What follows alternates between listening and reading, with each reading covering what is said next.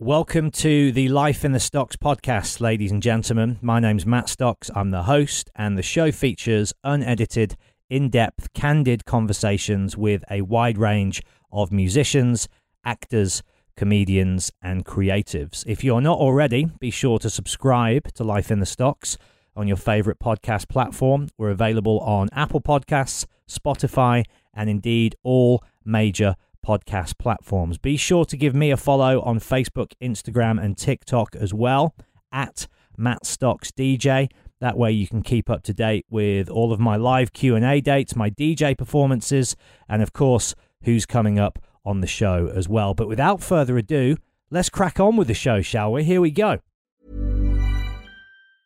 Hiring for your small business? If you're not looking for professionals on LinkedIn, you're looking in the wrong place. That's like looking for your car keys in a fish tank. LinkedIn helps you hire professionals you can't find anywhere else, even those who aren't actively searching for a new job but might be open to the perfect role. In a given month, over 70% of LinkedIn users don't even visit other leading job sites. So start looking in the right place. With LinkedIn, you can hire professionals like a professional. Post your free job on linkedin.com/achieve today. A lot can happen in 3 years, like a chatbot may be your new best friend. But what won't change? Needing health insurance. United Healthcare Tri-Term Medical Plans, underwritten by Golden Rule Insurance Company, offer flexible, budget-friendly coverage that lasts nearly 3 years in some states. Learn more at uh1.com. Don't you know you've got your daddy's eyes? Daddy was an alcoholic, but your mother kept it all inside, threw it all away. I was looking for another you, and I found another one. Right, first things first, out the gate, James. When you invite a northern man into your home, you've got to present him with a high-quality tea. Does it pass the test? Absolutely. Yeah? Yeah. Let's clunk Cheers. then. Let's clunk on that. And the other thing I wanted to say before we start on this is, has anyone ever told you that you look like Joaquin Phoenix? They have. Yeah? Do you get it a lot, occasionally? Not that often, no. Do you agree? Yeah, I think there's worse people that I could Right. be compared to. Occasionally it's slightly derogatory, like you look like an old Joaquin Phoenix. An old Joaquin. Or you look like, he's older than me, surely. yeah. Or you look like a fat Joaquin Phoenix. Depending on the role, though. Yeah. Have you seen the trailer for The Joker? Yeah. Dude, Yeah. you excited? Absolutely, yeah. Are you a movie guy? Yeah, I must admit, I'm more of a fan of like kind of downbeat romantic drama films. Okay. Like, put me in the picture. Give me a couple of examples. I love Shane Meadows films. And I'm trying I've to had think. Stephen Graham on the show. Yeah, he's amazing. Wonderful man. Yeah. Yeah.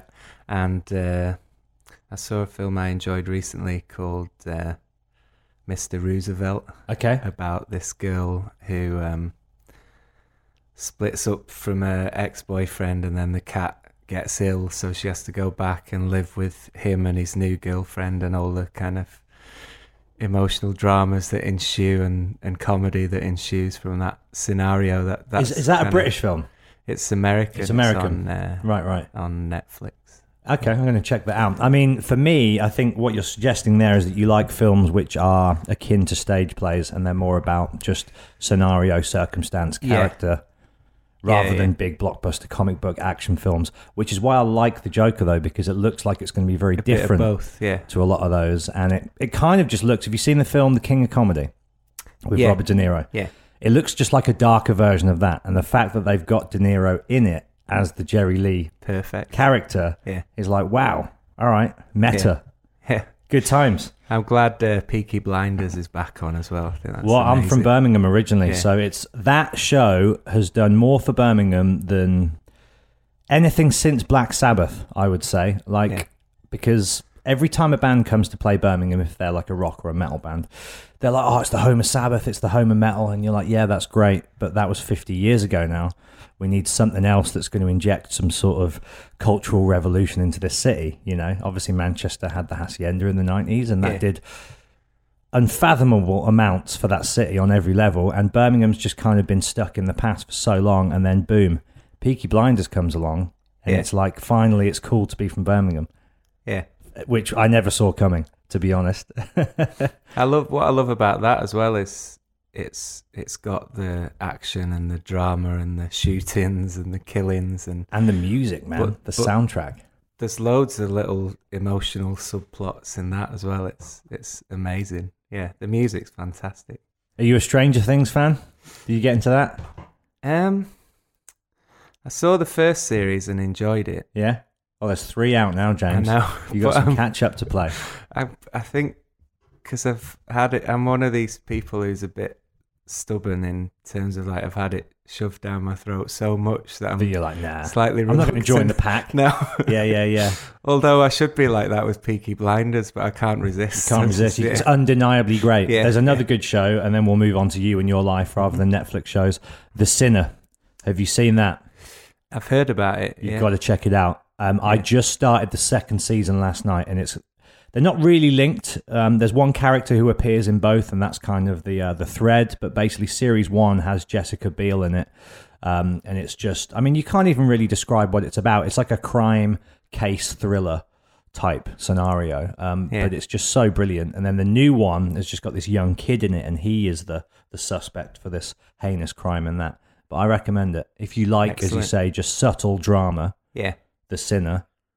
Perfect. Be right up your alley. Yeah. So you were born in Wigan, right? Yeah. Grew up in Chorley.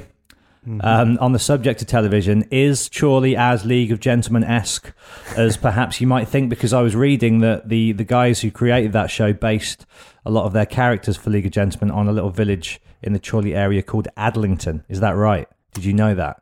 I've not spent that much time in Adlington. But you know it. I know it, yeah. Is it? Definitely. Is it a little bit local?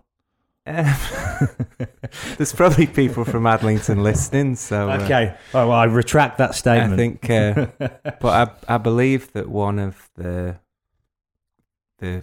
Barbara character in League of Gentlemen was based on a teacher that used to teach at my old school. Oh, really? At your school? Yeah, amazing. Because I'm pretty sure that Steve Pemberton went to that school as well. A few years before me. Yeah. I hasten to add. Yeah. But yes, and he based Barbara on this character. That's amazing. So what was that area like for you growing up there? It was pretty good. It was pretty quiet. It was. It's quite a rural place, so isolated.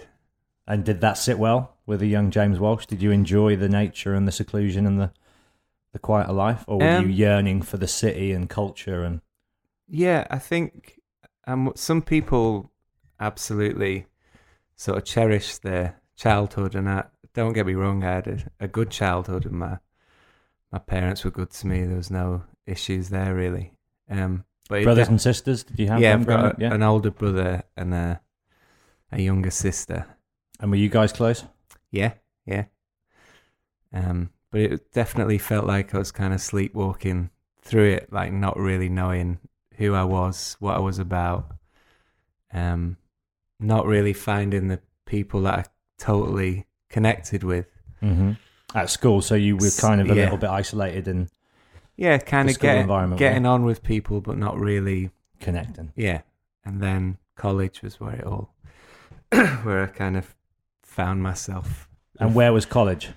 In Wigan. In Wigan. So was the bright lights of Wigan. Wigan Casino, baby. Yeah.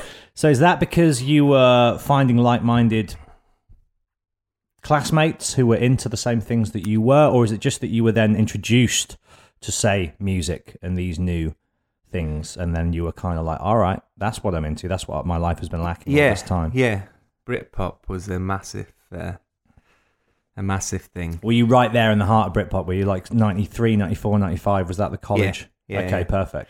I still love football, and football was a big thing at primary school, but I was never any good at it. So that kind of held me back in terms of having a bigger peer and friend group. Yeah. I mean, because you can be passionate about something as a kid, but if it's a sport and you're not any good, Yeah. That's not going to fly, is it? No, it's going to be like, you're shit. Yeah. You're not in the team. Go home. But I still love Liverpool. But yeah, music was something that I started and kept at it and gradually got better and better. And I was like, hang on, this wasn't happening with football. So I can do this. Yeah. Maybe this is something I can actually succeed in. So, and the rest is history. There we go. So were you not musical at all as a kid growing up? Was your household not a musical household? Was there records in the house as a kid? I've always sang. I've sang since like, I don't know, 6, 7 years old in primary school choir and church choir and always knew you had a pretty good voice. Yeah. I remember. Well, I only realised when I was cast as one of the 3 kings, and I'd assumed that singing was just what people did. Like you'd sing around the house, and it's just something people do. And the other 2 kings opened their mouths, and the sound that came out was just horrific. So, hang on, maybe this is something I can do that not everyone can do. So, what a great moment of realisation. Yeah. But and then I started. Definitely the sort of my dad's Neil Young records and Bruce Springsteen records combined with the rise of Britpop was the real inspiration to start learning the guitar and a little bit of keyboard, and that's when it really came to light. I guess I was around 13, 14 when I started to take it really seriously. To dabble. Yeah. What age did you start writing your own material? Either lyrics or melodies or full songs or? When I went to college, like 16.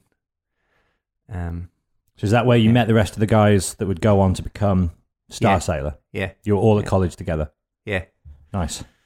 So it's a college band. You did all right. Yeah. How many college bands can say they got a massive... Was it a number 2 album, that debut one? It was, huge. Yeah. I mean, how many albums back then did you have to sell to get number 2 in the charts? We're talking like over 1 million, obviously, right? Yeah, it's done over 1 million now. I think it was 100,000 in the first week or something. Of your first album? Yeah. I mean, how do you get on the radar of EMI, first of all? You start the band, you're playing around town. They sign you before you've got any music out, though, right? Yeah. How does that happen? Especially back then, when kind of being signed was a lot more of a coveted, I think, status to achieve. Now, obviously, the record industry's kind of shot, so it doesn't have that same. Well, I guess like people always say, there's most success has an element of hard work and good fortune. Mm-hmm. And our good fortune was my brother had started working as an accountant, or not as an accountant, but for an accountancy firm down in London. Maybe he was qualified by then, I don't know. And one of his clients was Heavenly Records. So obviously we were giving him demo tape after demo tape, going, can you please pass this on to Jeff Barrett? And he's like, obviously reluctant, 'cause it's like just some kids, yeah. My little accountant's brother. Yeah, my little brother's band. And it got to a point where we sent a demo with Lullaby and Alcoholic on, and they didn't sort of offer us a deal or anything on the spot, but they offered us a gig at the Social. So we all, and I'll never forget, the drummer couldn't get the time off bargain booze. Amazing. So we did our first London gig in that downstairs bar in the Social without the drummer. So without a drummer at all? No drummer. No, just zero drummer. So there's me on... Because he's selling White Lightning back at the shop. It's like, I'm going to have to pay to go down to London and lose the wages from the shop. I can't do it. Well, that's a decision that a lot of people, I think, have to make. And often, because you can't see down the line that the band's going to be successful, I've heard of loads of stories like that where the guy's like, you know what, I've got to just stay here and keep my head down, and I don't want to lose my job. He's lucky that he's still in the band. So you didn't fire him for that, then? No. So there's me on acoustic, Barry playing keyboards, and Stell playing bass, and James Oldham, who's a NME journalist, happened to be there to see the band that was coming on after us. It's all these like mad little coincidences, and he gave us this. There's a tiny write-up, like about 3 paragraphs, but amazing. Like, and again, back then, a write-up in the NME would have meant a lot big more. Big thing, yeah. Yeah. And then people started asking, labels and publishers started asking for the demo that we'd recorded. Are you called Starsailor at this point? Yeah, because we were called Morph and then Waterface, and we'd all kind of agreed that Waterface was a terrible name, even though the reference is quite cool because it's in a Neil Young album. And once the gig at the Social had been confirmed, they phoned me up and said, we need to put a name on the poster. That isn't Waterface. And someone had sent me a copy of the Tim Buckley album, Starsailor. So I literally glanced at it, and the rest is history. I'm going to keep saying that. There we go. That's my catchphrase. That's the catchphrase. Yeah. Well, I mean, Tim Buckley is obviously people I think of a certain generation, our age group, will probably be more familiar with his son, Jeff. But for me, I was always way more interested in Tim's work because I'm a very much kind of 60s, 70s dude. There's that album that he did, Goodbye and Hello, and there's the last song on there, which is called, what's it called? Morning Glory, right? I was about to say, what's the story, Morning Glory? We'll get to them later. Morning Glory, the last song on that album, fucking beautiful song. Yeah, I was one of those people that was first introduced to his music through Jeff Buckley. I still love Jeff Buckley as well. But yeah, obviously they're both amazing vocalists, but completely unique and different kinds of talent, I think. Yeah. So were they both people that had, a certain influence on you as a singer? Yeah. I think there was a sort of understated swagger about them, whereas the likes of Ian Brown, Jarvis Cocker, Liam Gallagher, obviously, who I love as well, but maybe couldn't emulate quite as well because theirs is very much a stated swagger. Yes, it's here it is. This is my swagger in all its swaggerness. Enjoy it or get out the way. Yeah. Amazing. So let's talk about going into the studio to make that first album and that experience, and the kind of the memories that come flooding back from record number 1 in the studio, EMI, major label. 21 years old, are you at that time as well? Yeah. Wow. Yeah. So the dream's just been given to you, like, on a plate. Put us in the picture. Was it a fun time? It was amazing. We went up to Rockfield. Oh, the legendary Welsh. Yeah. I mean, list me some groups that have done records in there, everyone from Queen, Oasis. Yeah. Can you feel the history when you get in a place like that? Is it kind of seeped into the walls?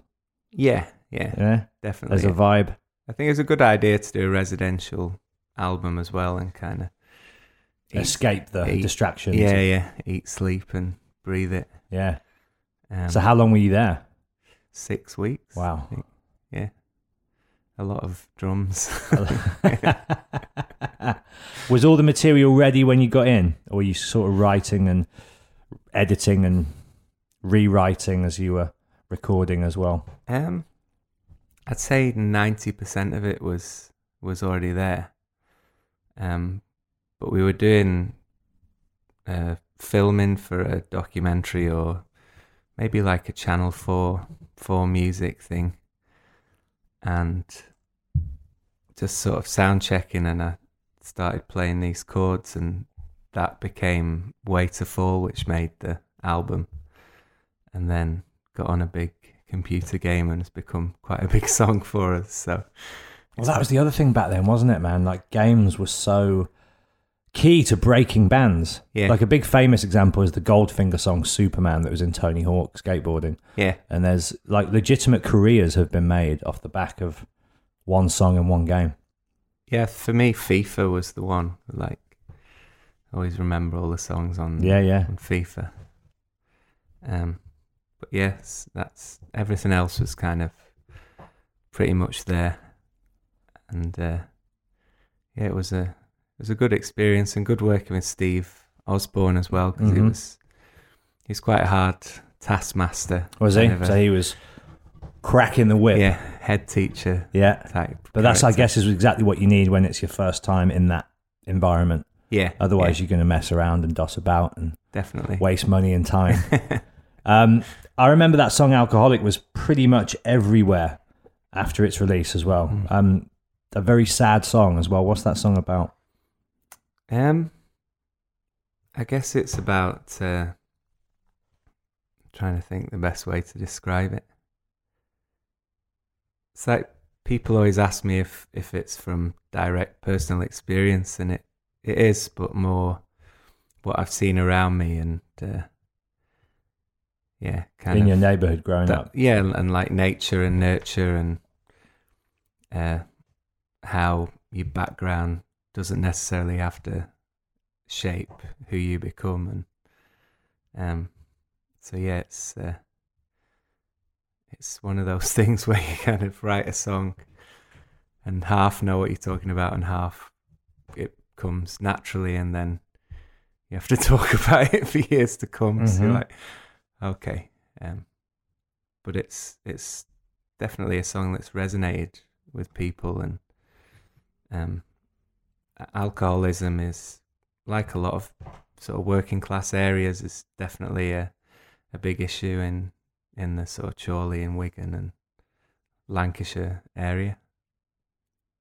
I think as well it's important to put those kind of topics at the forefront of people's consciousness, and if you can do that with a popular song, that's kind of the most powerful expression I think that a musician can make, is to have a successful song that obviously you sing along in your head and it's catchy and you know, it has that instant kind of hook, but then there's stuff bubbling away beneath the surface that make you think and question yourself and the world around you, and you can take it on either the two levels together or just the one. Do you know what I mean? You can just enjoy the song, or you can look into it and go, oh, okay, what's going on here?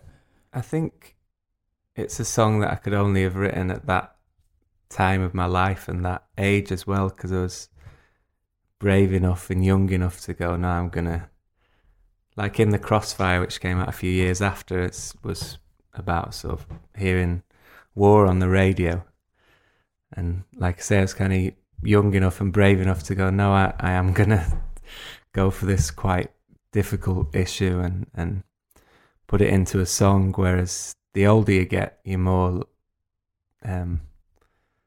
what's the word? I tend to overthink things and think, is this, if someone's been affected by this, are they gonna like it or dislike it, or are some of the words open to misinterpretation, and it goes round and round your head? Whereas when you're younger, you just go for it, basically. You go, fuck it. Yeah.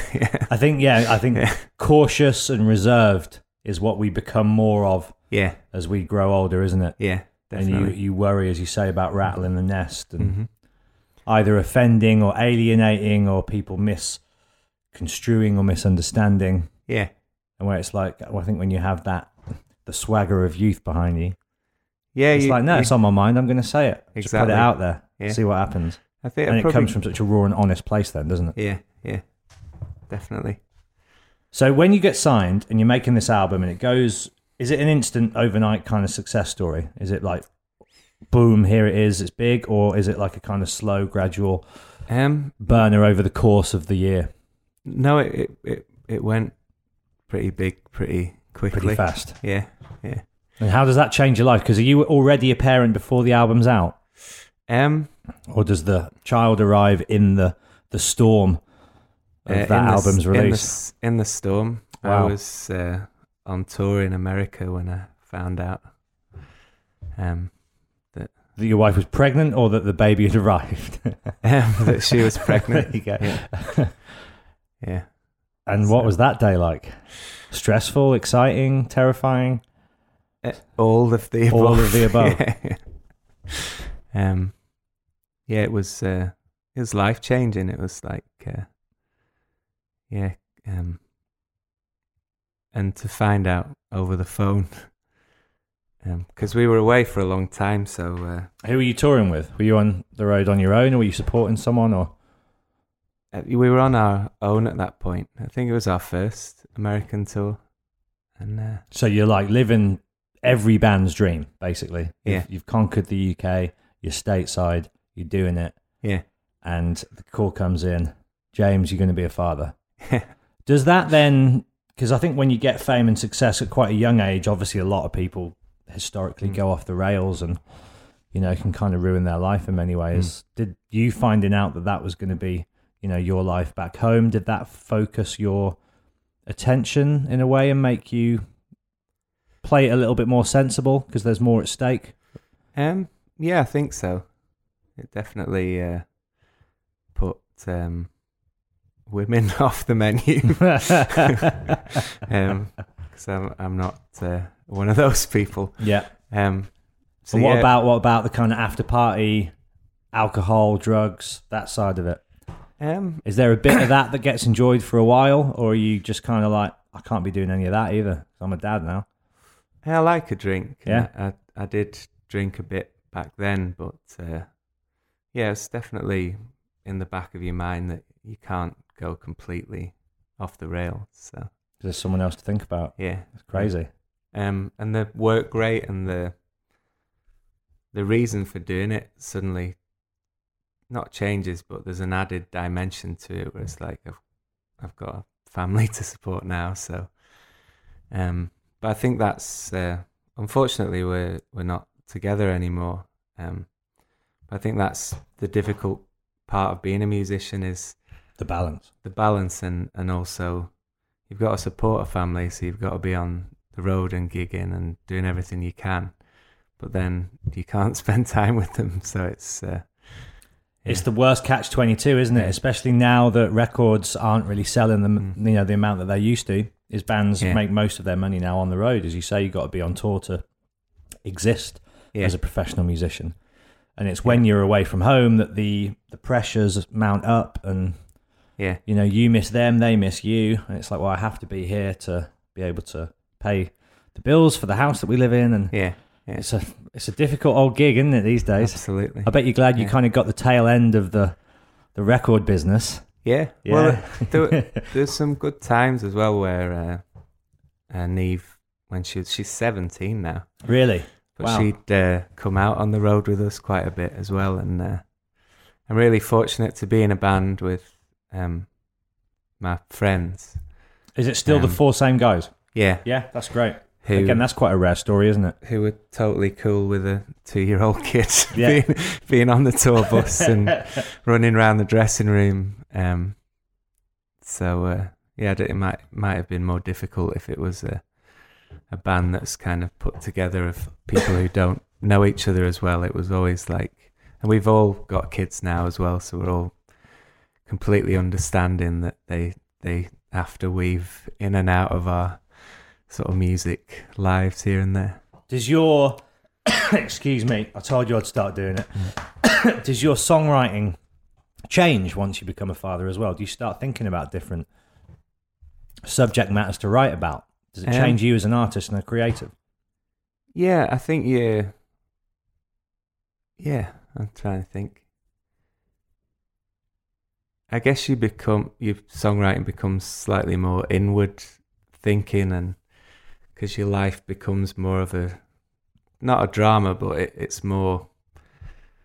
enhanced, and there's a lot to draw from, a lot of ups and downs of marriage and having a kid that you can mine for your songwriting, whereas before there were more songs like In the Crossfire and Alcoholic, which were sort of more outward, here's me and here's the world, and I guess once kids come along, there's a lot more songs which are like, here's me and here's my little world, my Trying to figure it all out. yeah.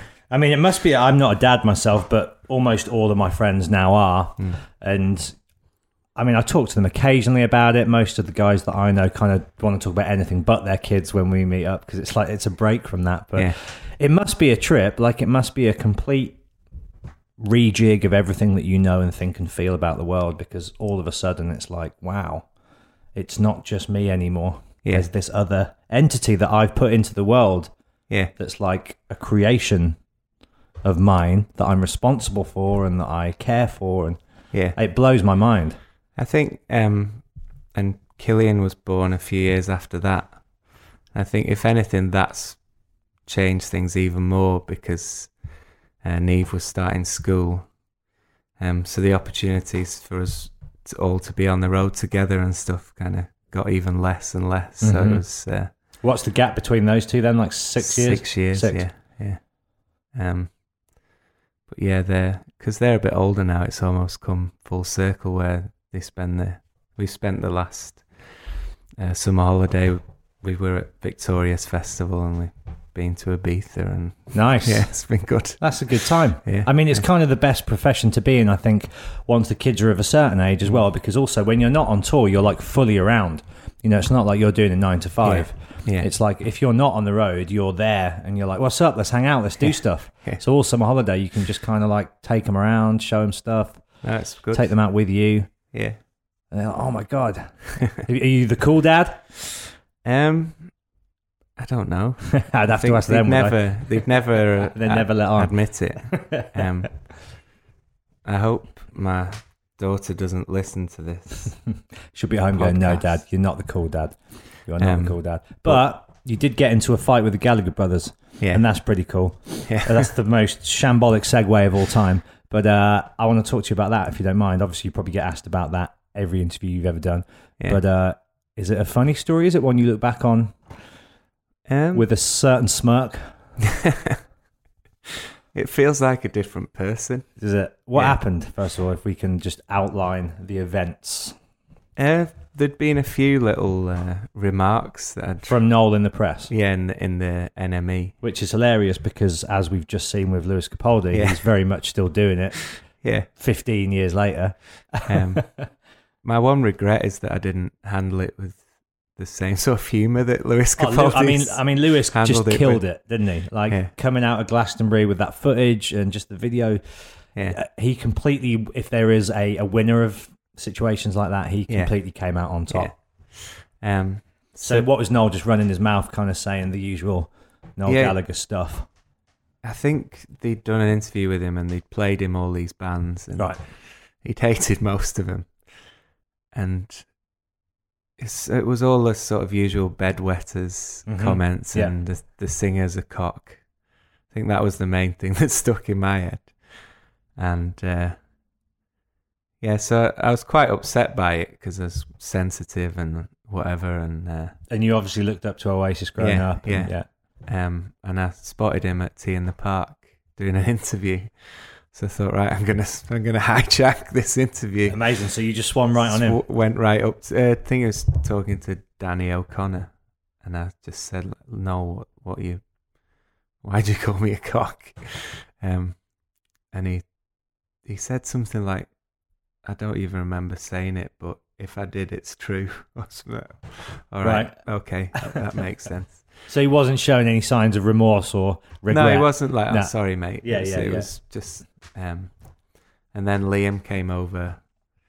So he spots you going in to intercept Noel. He came to the dressing room area and he's like, where's that lad from Star Sailor? What are you doing kicking off with my brother? Amazing. It was ridiculous, really, because there's loads of people around, so nothing was ever going to happen. Just press people sort of think this is amazing. Furiously taking notes. And then... So what did you say to Liam? I didn't say much. No. I think there was just people trying to split us apart, even though I wasn't really going for it. What do you want?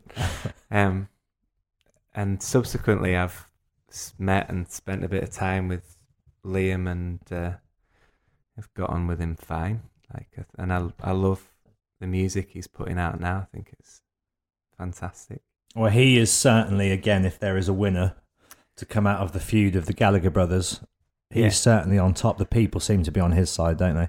And a lot of it is the music that he's putting out. Yeah. I think it's just genuinely more in line with what an Oasis fan would want than what Noel's doing. Liam's not taking pots at young bands or artists either. He's still as sort of firebrand as usual, but he's going for Boris Johnson and he's going for Noel still, Paul Weller. Yeah, the two Ronnies, as he calls Paul and what's the other one? Johnny Marr. Yeah. I've just never, as much as I respect Noel Gallagher's songwriting, I've just never understood that need to kind of kick the little man, like the bands who are coming up, whether you like it or not. It's like, just enjoy your life and it's quite a unique trait in him, isn't it? There's not many other people that do that, especially in the current climate where there's some horrible people in the world who need bringing down a peg or two. Yeah, and you want to bring Lewis Capaldi down a peg or two. Yeah, I think the thing with Noel is he's made so much money that he's just so far removed from any kind of reality. Whereas I think Liam, although he probably has a bit of money in the bank, I think he's still a lot more in tune with the everyman on the street. Yeah, I love them both though. I think they're both hilarious. I mean, good value. The music world needs people like that to keep life entertaining, doesn't it? Yeah, great value. One size fits all seems like a good idea for clothes until you try them on. Same goes for healthcare. That's why United Healthcare offers flexible, budget-friendly coverage for medical, vision, dental, and more. Learn more at uh1.com. Hey, I'm Ryan Reynolds. Recently, I asked Mint Mobile's legal team if big wireless companies are allowed to raise prices due to inflation. They said yes. And then when I asked if raising prices technically violates those onerous 2-year contracts, they said, "What the f*** are you talking about, you insane Hollywood ass?" So to recap, we're cutting the price of Mint Unlimited from $30 a month to just $15 a month. Give it a try at mintmobile.com/switch. $45 up front for 3 months plus taxes and fees. Promo rate for new customers for limited time. Unlimited more than 40 gigabytes per month. Slows full terms at mintmobile.com. Millions of people have lost weight with personalized plans from Noom. Like Evan, who can't stand salads and still lost 50 pounds. Salads generally for most people are the easy button, right? For me, that wasn't an option. I never really was a salad guy. That's just not who I am. But Noom worked for me. Get your personalized plan today at Noom.com. Real Noom user compensated to provide their story. In 4 weeks, the typical Noom user can expect to lose 1 to 2 pounds per week. Individual results may vary. How does Phil Spector enter the equation? So, album number 2, is he wanting to work with you? Has he heard about you guys and he's been, his interest has been piqued? Do you approach him and invite him to be the producer? What happens there? That was another sort of weird connection where our radio plugger was friends with his daughter. Right. And it always kind of works in that weird way, doesn't it? Yeah. It's who you know, people. It's who you know, or who knows who. And as far as I know, she'd been trying to get her dad to kind of come out of retirement and work with a band that was signed to Capitol, who we were signed to at the time. And he didn't want to work with Coldplay, and I don't want to assume that maybe they'll come out and go, well, no, we didn't want to work with him or whatever, but for whatever reason, it didn't work out with Coldplay, and it didn't work out with the Vines, and it didn't work out with whoever else she wanted him to work with, and but he wanted to work with us. So, what did he hear? What was the song or the album? Silence is Easy. Was the one that swung it, and Lullaby he loved. Right. He loved the song Lullaby. But it's a weird kind of moment in time to talk about because of what happened subsequently. Well, I mean, that he didn't do the whole album, right? Did he just do a couple of songs off it? It's weird. He came over for like an initial session because I think everyone at the UK label was reticent about doing it because of the reputation that he had. and because he'd not done anything for such a long time, and we just had a big album, so they wanted to sort of more of the same, basically. Well, I guess if your debut album is a number 2 hit record, then they're going to want a number 1 with album number 2, right? Yeah. Was that the kind of pressure that was being put on? Was this next one's going to go to number 1? It's going to be even bigger. Yeah. And then you go, well, we're going to get this crazy fucking guy from the past who's famous for pulling guns in recording sessions and all of that. I mean, were you a fan of his work? Is that a silly question? Of course. I presume you probably were, of his production work at least. One of my favourite albums ever is Born to Be With You, the Dion record. Right. Yeah. But he came over for like an initial few weeks to do a few songs for the label to kind of suss him out and to see if he still had it, basically. And that's where the 2 songs that made the record came from. Because he came back to work with us a few months later to finish the album at Abbey Road, and that was a difficult experience. How so? He was just a bit... Was he difficult from the get-go? No, the first sessions were good, yeah. But when he came back, it was just hard to communicate with him, and yes. Did he seem like he was on drugs or crazy or prescription drugs? Yeah. And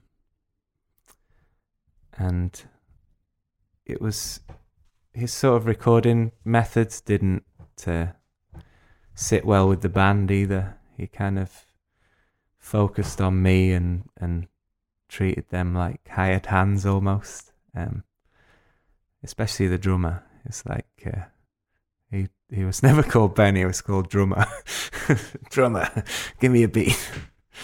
And he'd learnt all these, he'd been sort of playing for a long time and learnt all these fancy tricks and stuff, which on the one hand, you don't make an album to indulge the drummer. But on the other hand, I can understand why he felt like all his hard work had been a waste of time, because Phil Spector's there going, just go boom boom cha, boom boom cha. Like, okay, if you say so. And the bass player as well. It's like it felt like there was a sort of wedge being put between us a little bit. How did you approach that? Did you speak to the guys directly and be like, it's clearly not me that's encouraging this? It's just crazy Phil.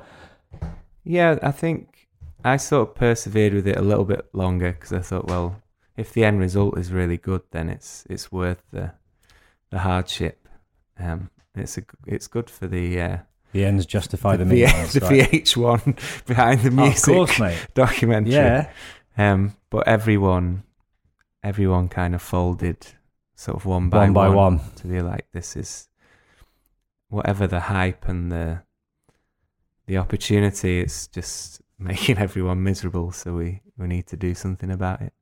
Were you happy with the 2 tracks that he did? Did they sound like shit hot? Yeah. Especially Silence is Easy. It's like classic Phil Spector. Mm-hmm. I was just listening to it early before you came around. Cheers. Amazing. I mean, what you were saying a moment ago as well is it's a difficult time, because this would have been probably his last production duty, right? And then literally a matter of months or maybe even weeks after your album's out, Lana Clarkson is found dead in his home with a shotgun blast or gun blast to the face. Yeah. And he obviously is like, oh, it was a suicide. She kissed the barrel or whatever he'd said. And then eventually they found enough evidence or whatever and convicted him, and he's still in jail now, isn't he? Yeah. I was reading that he can't talk anymore. Like, he's lost the ability to speak because of some disease that he's got. It's a horrible situation, really. And does that put any kind of blemish on that record for you in your personal memory? Or are you able to separate it just enough because of... Yeah, it does. Yeah, definitely. Because it feels like... It's like so many kind of artists or producers or film people who have these kind of blemishes on their character that to celebrate their work, there's still an element of celebrating them and their talent, which maybe isn't fair on the people who've been victimized by them. Yeah. Even though they're still sort of claiming all sorts of things around the Lana Clarkson situation, there's loads of other things that Phil Spector did which weren't very nice. So, and yeah, it's a difficult one, definitely. It's a crazy time at the moment, isn't it, with people like Weinstein, and you're sort of finding out the truth about these people that have shaped culture and in such a profound way, and it's forcing anyone with hopefully a conscience or a moral compass to reevaluate kind of everything that we've grown up with, the records that we've grown up with, the movies that we've grown up with, the actors, the whole system, the entertainment industry. Yeah, I think in terms of the Spector stuff, what we're kind of holding on to is that he had nothing to do with the songs. He didn't write the songs, so... Thank God, right? Yeah. So the songs are still pure. Yeah, the songs are still us, and that's mainly what people have connected with. So it's not entirely blemished or darkened by that situation. Is his name on the album cover? Yeah. And would that have been his last credit? I think so, yeah. That's wild. Yeah. I guess when you've got a murder charge over you, you're not going to be producing many records after that, are you? No. That's so mad. Yeah. Mental. And the success of that second album, I mean, was it what the record company would have hoped it would be? Because I think the other thing is when you start so big and successful, even if the next record is still shifting hundreds of thousands, if it's less than the last, then sometimes, I know how it goes. They're like, oh, this is a failure. And they put that pressure on the bands to... or was that not the case in Starsailor's case? No, it felt like... I don't know whether they were disappointed or whether they were... Obviously, everyone would have liked the second album to be even bigger than the first one. But it felt like we still had the support of the label on the second album. Great. So it wasn't like... After the Phil Spector thing... Numbers aren't quite as good. They're like, that's it. See you later, Starsailor. They had you back and they were invested in the band. Did you stay with them for the first 4-album run? Yeah. Oh, great. They were pushing us. Well, we sort of moved around the companies within EMI, but stayed with EMI. So yeah, it was. We felt it more on the third album that we were kind of, all right, things aren't going quite as well as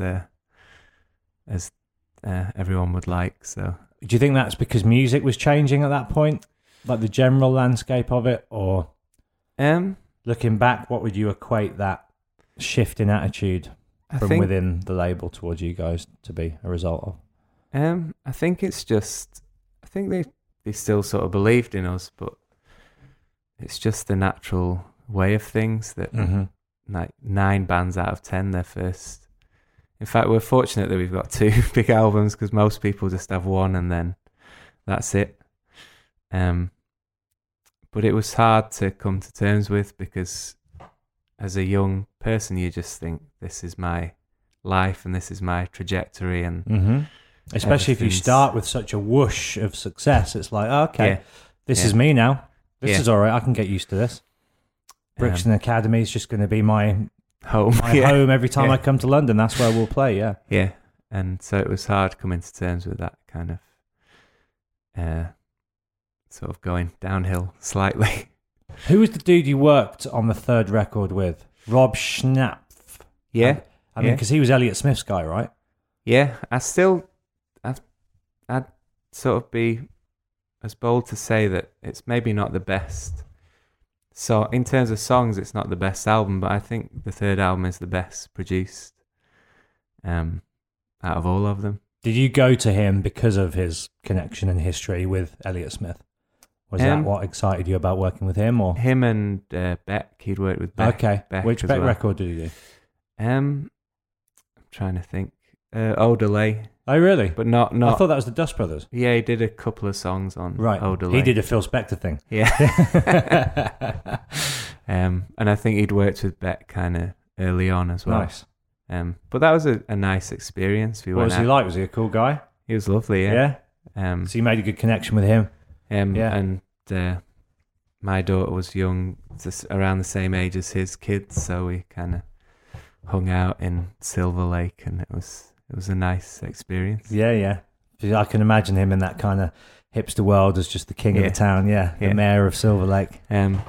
But I suppose because I've become more and more, I've always loved Elliott Smith, but because I've become more and more obsessed with his music in recent years. Since going solo, or just since getting a bit older? A bit of both, really. Maybe connecting more with his vulnerability and his mindset. Obviously not as severe as he had it, but there's some parallels there, because this is getting like therapy, but the podcast has been known to go to those places. So, but because I've been going through sort of difficult things, and I connected with his lyrics more, and subsequently thought, oh, hang on, we worked with Rob Schnapf. That was a good experience, and a source of pride that we've not only worked with Phil Spector, but Rob, who produced EXO, and beautiful, timeless records that really do touch the soul. Mm-hmm. And I think music can be used as a very therapeutic, positive tool, beyond just, put it on and you smile. It can go deeper than that, and it can actually be, I think, a form of medicine and therapy. Not to pry too much into your life, but have you found with what you've been going through that you've used music and the creation of music as much as the consumption of music to work through stuff? And it's an addiction, like as strong as any kind of drug addiction, but without as bad side effects. So I found I was up all night the other night because I was feeling anxious about something, and I just kept putting song after song after song after song to avoid your own thoughts. My own thoughts. Yeah. And it really helped. It kind of just kept me sane, basically. The night time is the worst time when you're inclined to go to those places inside your own head. I found for about a year, pretty much non-stop, after I broke up with an ex-partner of mine, that then when I'm alone at night, and that's when the terror sets in, and the amount of times I'd wake up and my pillow would just be soaking wet, because I'd just been having like the most vivid and awful dreams. And I'm very much like that. If I'm up and about in the day and I'm distracted and I'm doing stuff, I'm like, everything's fine. I'm great. Yeah. And then, you get in bed, you turn the light off and you're lying there and you're like, oh, God, here we go again. Is that something you've kind of had in your head throughout your life, or is it something that's come on more in recent years and you've been just trying to work your way through in recent times? I think it's always been there a little bit, but it definitely come stronger now. And sometimes, like, even when good things are happening, there's a bit of like, well, this is going to end at some point. No. Well, Mark Maron does a bit in one of his routines about why he can't meditate, to that same effect. He says the minute he sits into that plateau, all he can think is, well, this ain't going to last. Yeah. And then it's like, you're out of it. You're out of that happy moment straight away because of your own self-analysis and angst. I can relate to that. Yeah. Definitely. But I'm still, it's not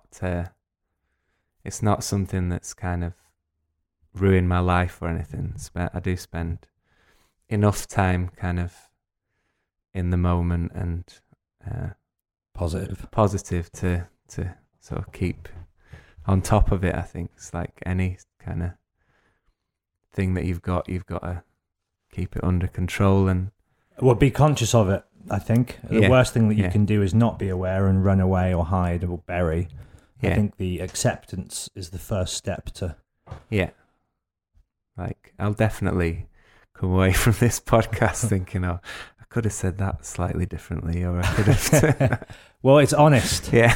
That's what it is. I wanted to ask you this, James. Were you a fan of the fame? Did you adjust well to that? Did you enjoy attention and that side of, you know, being a successful musician, being in the limelight, getting into places for free, people kind of chasing you around? Like, was that a side of it that you were comfortable with or not? A little bit, yeah. I think, to be honest, there was definitely some.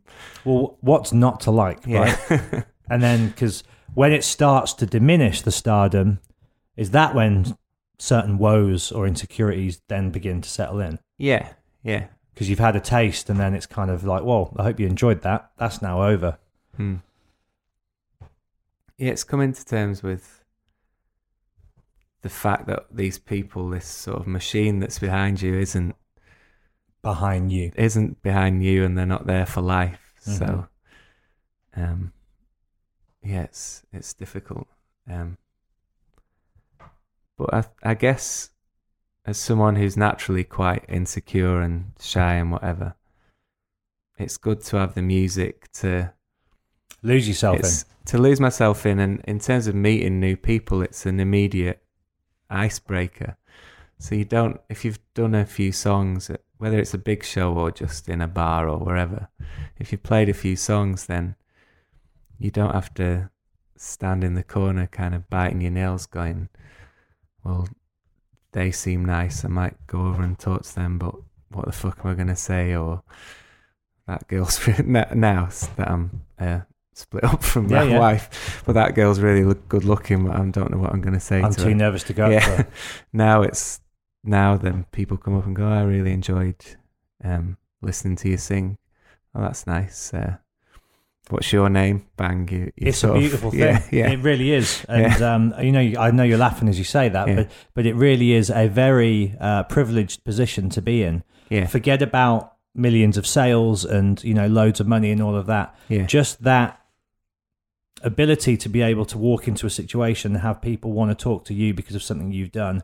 Yeah. And that complete side of things, like the anxiety and the stress of, oh my God, can I connect with this person? What am I going to say? Is removed. Yeah. And then it's just like you hit the ground running and you're off to a conversation and you've got this common interest, which is music. Yeah. And generally, if you bond over something like that, like if someone has the same taste in movies or music as you, I find you're going to get on with that person. Absolutely. Because you've got a similar psychological makeup. Yeah.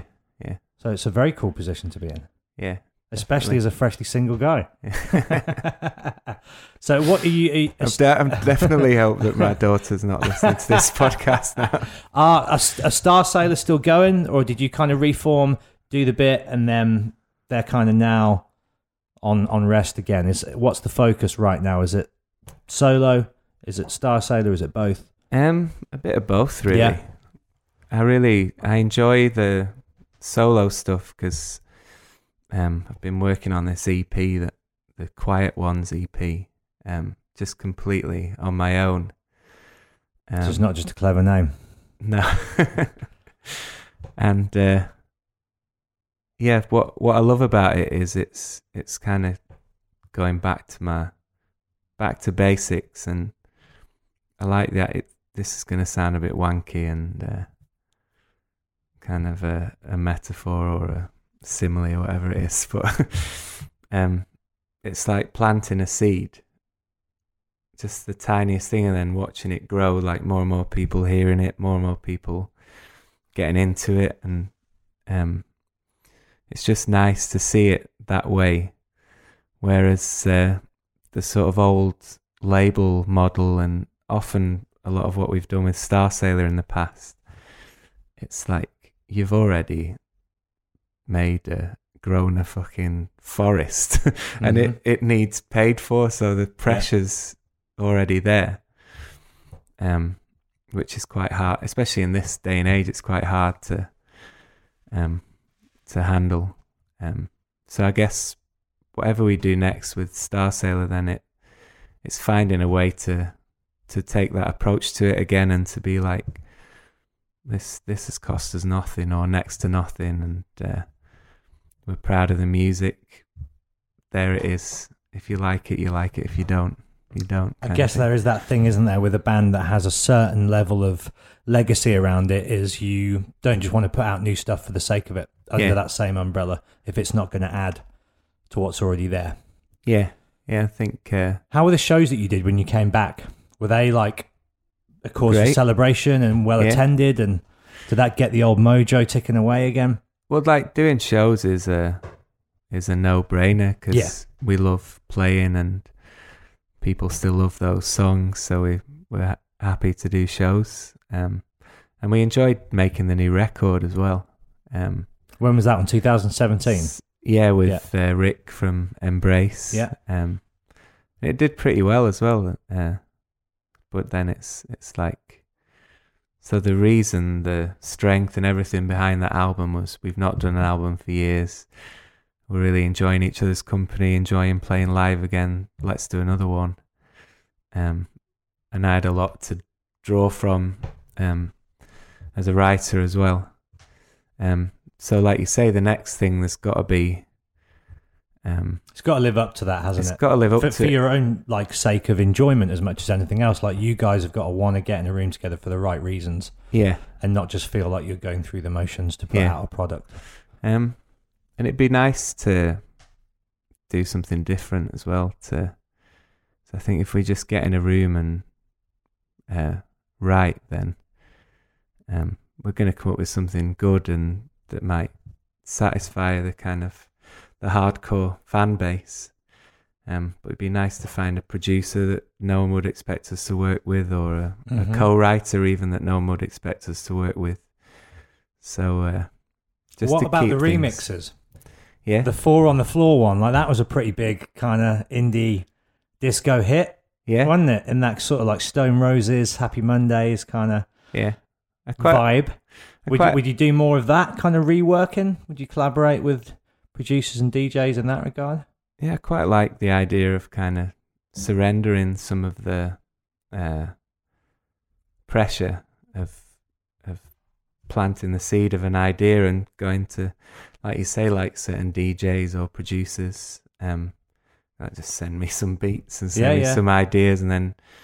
Oh, or you could just do guest vocal spots on like a dance track.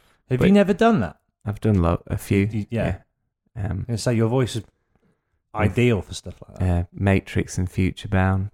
Been working with Eddie Tonic, who's a house DJ, and Steve Angelo's put out some stuff that we've done. So I enjoy doing that stuff. It's good. But I think in terms of Starsailor, like I say, it'd be nice if someone sent us their beats or their productions or whatever, and then we can put our kind of trademark on that and see what kind of, like the Primal Scream, Andrew Weatherall. I think that's what we need to do instead of another just organic record kind of Starsailor. Well, there you go. The gauntlet's been thrown out here on the show. If anyone's listening in your bedroom with some beats, send them over. Let me just have a look at my notes here, James. I want to see if there's anything else I wanted to pick you up on before I let you get out of here. I think we pretty much... Oh, here we go. The Rolling fucking Stones. Yeah. How many shows did you do with them? 3, I think. 3 in Germany. Yeah. No, we played Germany with them, Amsterdam, and Twickenham. I mean, in terms of a support slot, I mean, yours might be a different one, but for me, if I was ever to be offered the chance to open up for any band alive, it would be them. I mean, they're it, really, aren't they? Their last tour as well, they had like Liam Gallagher would do one show, the Specials would do another. They have the pick of the crop as to who they want to open. So tell me about when that offer came through. That must have been a pretty good day in the Starsailor camp. It was amazing. Yeah. And it's one of those things as well that obviously our mums and dads can, of course, relate to and feel pride in. Not that they don't feel pride in everything that we do, but this is that Stones pride, particularly special. But to be honest with you, they weren't amazing gigs. They weren't. No. Why so? Because of the fans? Because of the way you were treated? Dare I say it? Or no, they were great, and obviously the catering's amazing. As an experience, it's fantastic. What did you have? food-wise? What was on offer? I heard Keith just has cottage pie. Is that right? Yeah, I've heard some funny stories about his cottage pie. It was just like all the meats and all the veggies. Yeah, just classic Chinese, sort of pub roast, Indian, everything. offerings. Yeah. But the Stones kind of crowd is very... We're here to watch the Rolling Stones. It's like an AC/DC similar sort of thing. They're the main event, and anything that comes before that is really just getting in the way. But I don't want it to sound like I'm complaining, because I think when you play in front of a crowd that's going mental and really enjoying it, then you should feel spoilt and not expect it. So it wasn't like we were downbeat about the it Stones just reminds crowd. you that sometimes you gotta work for it. Yeah. And sometimes it doesn't always get the full desired reactions that you were hoping for, but the bet you didn't get bottled off stage. No, we got a picture. That's a win then. We got a picture with them as well, which was obviously kind of cherished. Yeah. But probably the best gig I've ever done was a support slot with U2 when we were playing with Snow Patrol as well. It was like a 3-band bill, and we were first on. But it just so happened that Four to the Floor had gone number 1 in France at the time. We were supporting U2 at the Stade de France, and the crowd. We obviously played Four to the Floor last, and the crowd went mad, and kind of that friendly rivalry with Snow Patrol, who were doing really well at the time as well. There's a bit of like, good luck, lads, kind of coming off stage. Yeah. Well, they were on after you. Yeah, it was you, then Snow Patrol, then U2, was it? Yeah. So they were like, oh shit, I've got to follow that. I'm sure they won't mind me saying that, because they've done amazing. And obviously Nathan's one of the dudes from Snow Patrol, right? Yeah, he's Nathan, lovely lad, and done a few DJ gigs with him. Yeah, Gary's sound as well. But yeah, and then watching Snow Patrol and watching U2, and it's just a great night. Amazing. So that'd be number 1 gig for you, would it? Yeah, I just think everything, just all the elements were in place. Everything the stars in aligned. place. I did a gig a few weeks ago supporting Sting in France. Wow. What's Sting like? He's good. He's cool. Yeah, pretty. Was he back there meditating, getting in the zone? Yeah. Doing his tantric? No, we were just we had like a 2-minute conversation about the Champions League final. And yeah, it was pretty.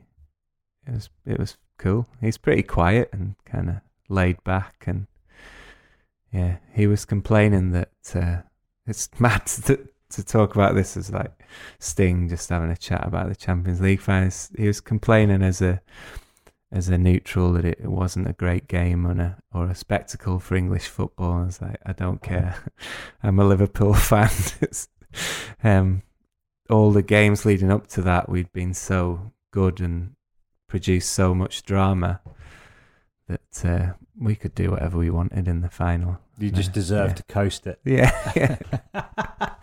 And he wasn't having it, was he? He was like, nah, lack the spectacle. And get out there and play a show. Good to meet you. Yeah, it was. He's always like good luck, and it's great to have you on board, and it means a lot when you support people when they kind of. Well, how you're treated, I go out and support a lot of bands as a DJ, and how you're treated by, the people that you're opening up for is kind of the make or break of the experience. If they're nice and they treat you good, it just makes it that much more special and enjoyable. Yeah. And if they're dickheads, then it kind of taints the whole thing. I'm going to drop one more Please name drop all the names, James. Drop all the names.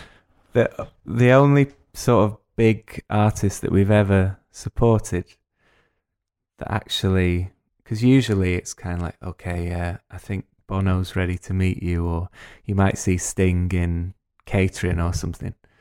The only artist who's ever sort of made a conscious effort to come to us, or like massive artist who's done this, was Michael Stipe.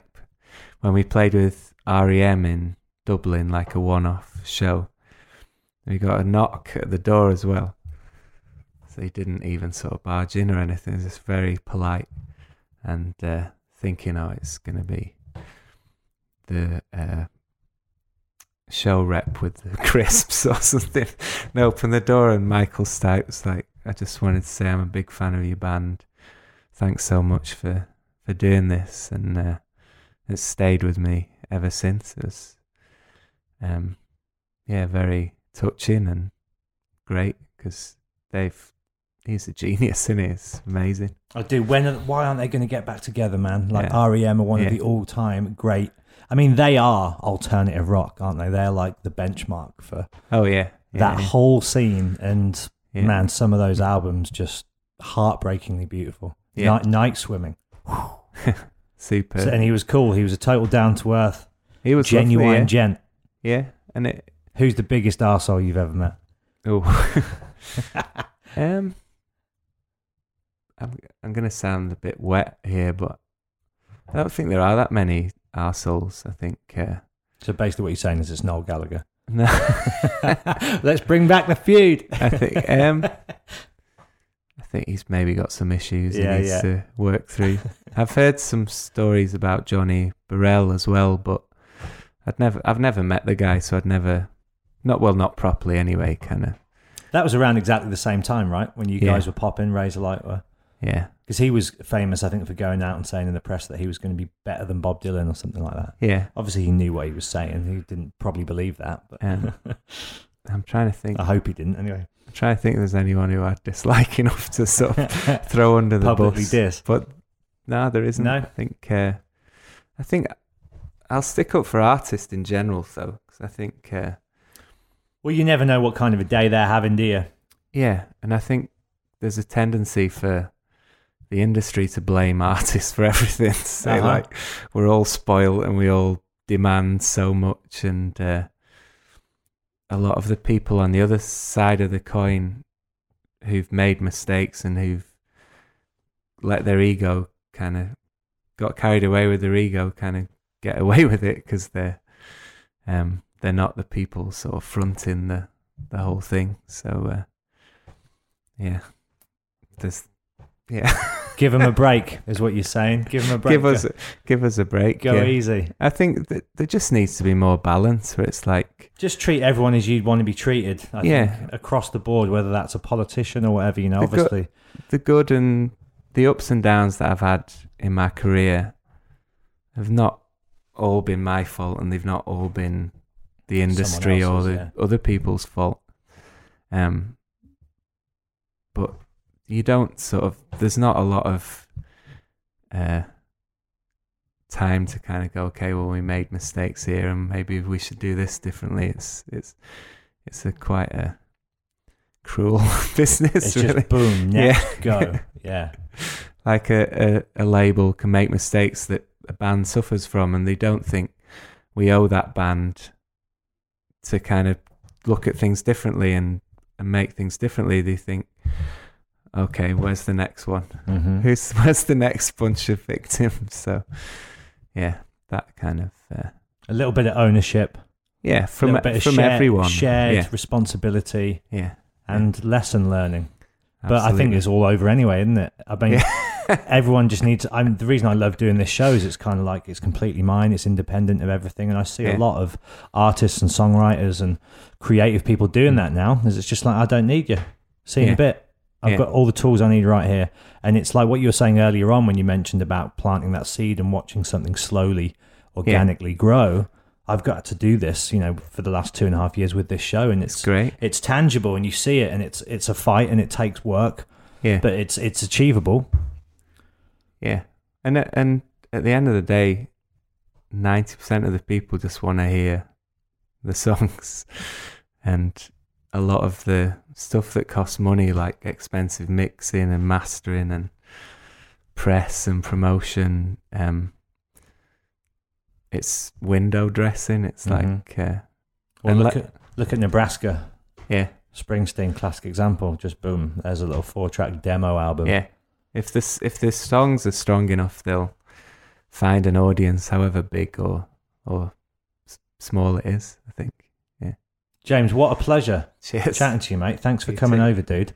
And good luck with everything. What's up next? Anything you can tease?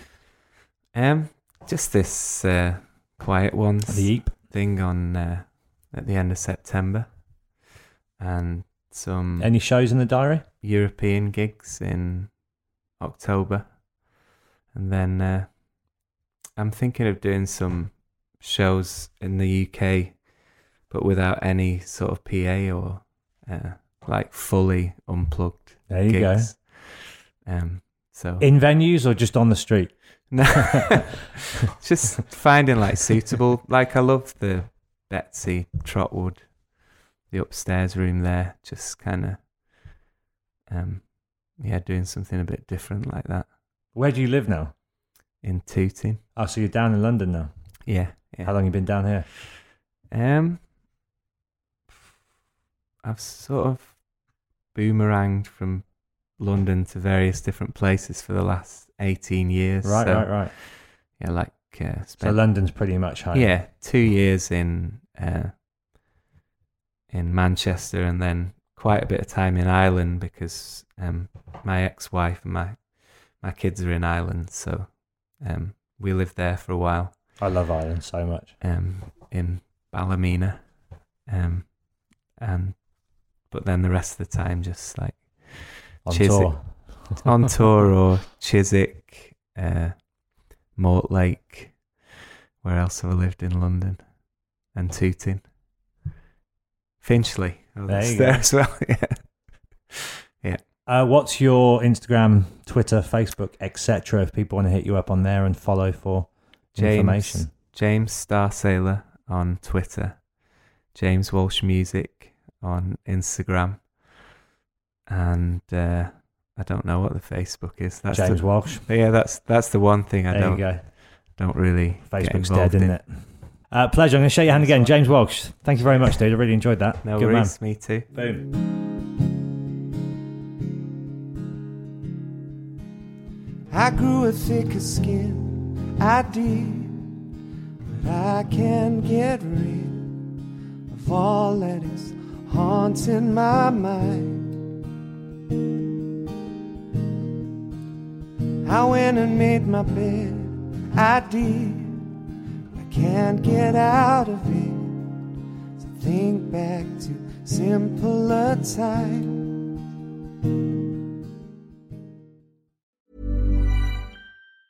Planning for your next trip? Elevate your travel style with Quince. Quince has all the jet-setting essentials you'll want for your next getaway, like European linen, premium luggage options, buttery soft Italian leather bags, and so much more. And it's all priced at 50 to 80% less than similar brands. Plus, Quince only works with factories that use safe and ethical manufacturing practices. Pack your bags with high-quality essentials you'll be wearing for vacations to come with Quince. Go to quince.com/trip for free shipping and 365-day returns.